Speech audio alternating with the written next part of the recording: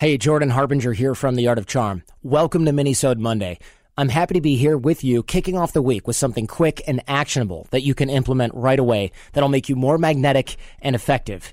Now, a few months ago, I was in NYC, staying with my friend who's got an amazing place right next to Central Park.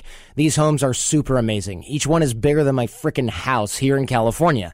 And I got on the elevator, of course, his own elevator, one morning that week, and an older man, he got in with me, and I'd seen him before. Older guy, dressed like he's going hiking every day for his day on the town. He's got books under his arm, probably about to read in the park and enjoy the day.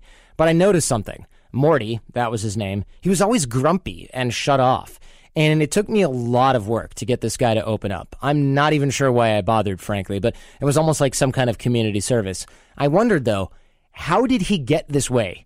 Why and how do young folks full of life and full of optimism like you and I end up grumpy old curmudgeons?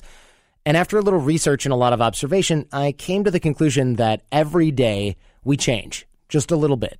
We end up making good choices that make us better, poor choices that make us worse, reactions to events that improve who we are, responses to situations that degrade us.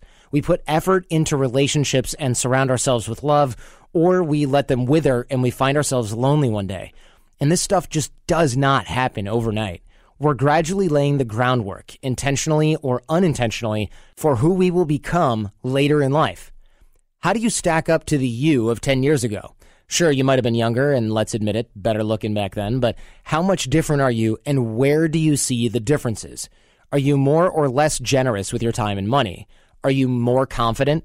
Are you more isolated? Are you selfish? How's your mood when you wake up? Are you happier? Are you more stable? Or are you less of both? We don't become Morty overnight. We become Morty over time. What kind of choices are you making? Are you making deposits to your relationships, or are you constantly on borrowed credit? How do you react when things don't go your way? Do you blame others? Do you blame yourself? We're always working towards something, either through effort or by default. We're always becoming something. Are we making choices to become what we want, or are we becoming Morty?